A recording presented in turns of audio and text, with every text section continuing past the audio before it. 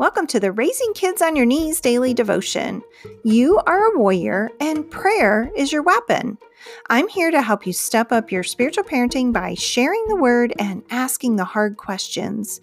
So join me, Tina Smith, for only a couple minutes of your time to raise the bar in your spiritual parenting.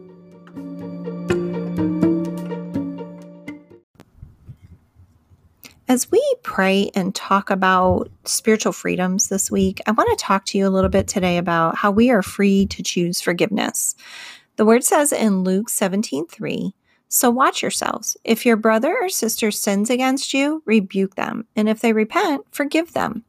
Even if they sin against you 7 times in a day and 7 times come back to you saying, 'I repent,' you must forgive them." There are no words that can adequately describe the power that forgiveness has to set us free. Forgiveness is a choice of our will to walk in obedience to what God commands.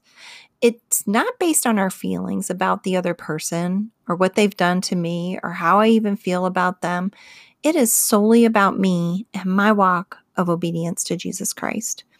Once I learned that it was my choice to make contrary to my feelings, I was able to make that choice despite my feelings.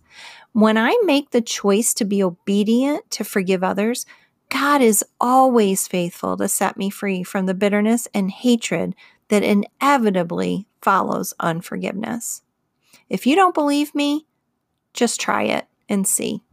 Here's something for you to ponder today. Are you walking in the freedom of forgiveness? Let's pray. Heavenly Father, grant me strength to be obedient to you in this area of my life. Thank you for the freedom to forgive, and thank you for forgiving me. In Jesus' name, amen. This has been the Raising Kids on Your Knees daily devotion. You can find this devotion as well as other parenting tools at raisingkidsonyourknees.org. While you're there, subscribe to the Prayer Tribe and become a part of a growing global community of parents who are praying and parenting life into the lives of their children.